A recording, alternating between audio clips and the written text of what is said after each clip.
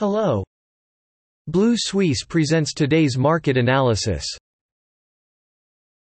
Capital Markets Overview. European stock markets closed at a new high on Monday, led by autos, banks, and construction companies. Investors were dismissive of weaker than expected economic data from Germany and China as they waited for the ECB's policy meeting on Thursday.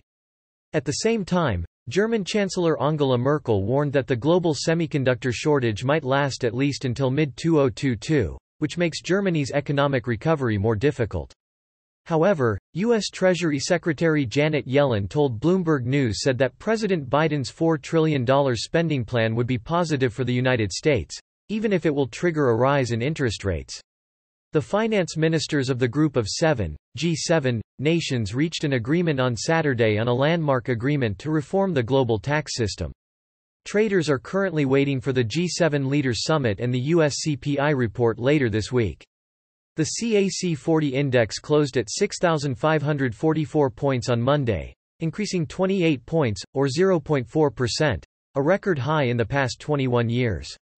Supported by the rise in the automotive industry and other cyclical industries, investors continued to bet on the economic recovery driven by the stimulus plan.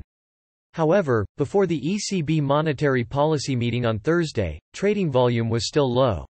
On the corporate side, Air Liquide has signed a long-term oxygen supply agreement with steel manufacturer Severstal.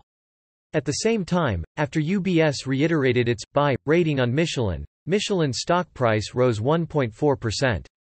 Last weekend, the Group of Seven, G7, reached an agreement on a 15% minimum tax rate for global companies. The UK's FTSE 100 index rose slightly to 7,077 on Monday. Following the generally positive sentiment in Europe, investors digested the optimistic UK housing price data, the weaker-than-expected Chinese export data, and the U.S. Treasury Secretary Janet Yellen's hawk on the Reduction Pi speech and an agreement on a 15% minimum tax rate for global companies in terms of economic data. The latest housing price index released by the mortgage lender Halifax confirmed that, supported by the government stamp duty holiday, the UK real estate market remained strong in May, while the export growth of the world's second-largest economy slowed.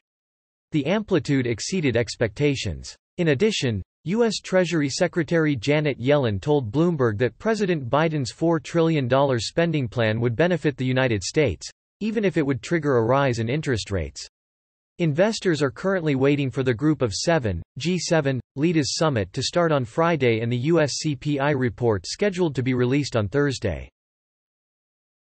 The Dow Jones Index rose slightly on Monday.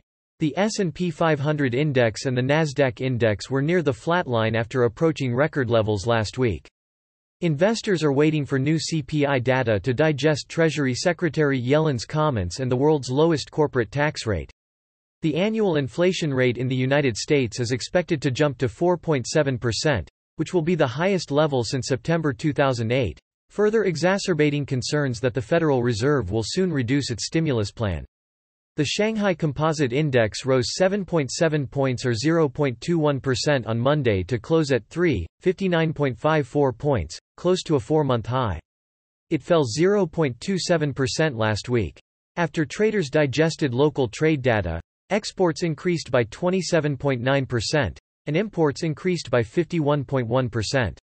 Traders also welcomed the agreement reached by the Group of Seven countries to reach a minimum corporate tax rate of at least 15% while awaiting further approval from the entire G20.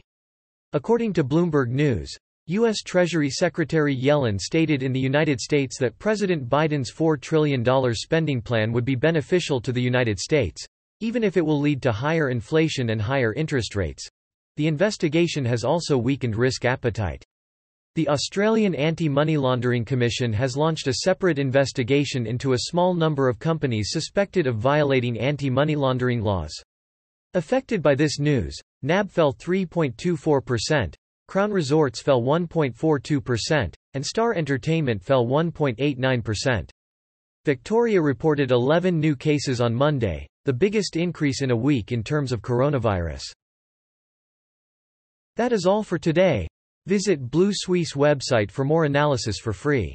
See you tomorrow.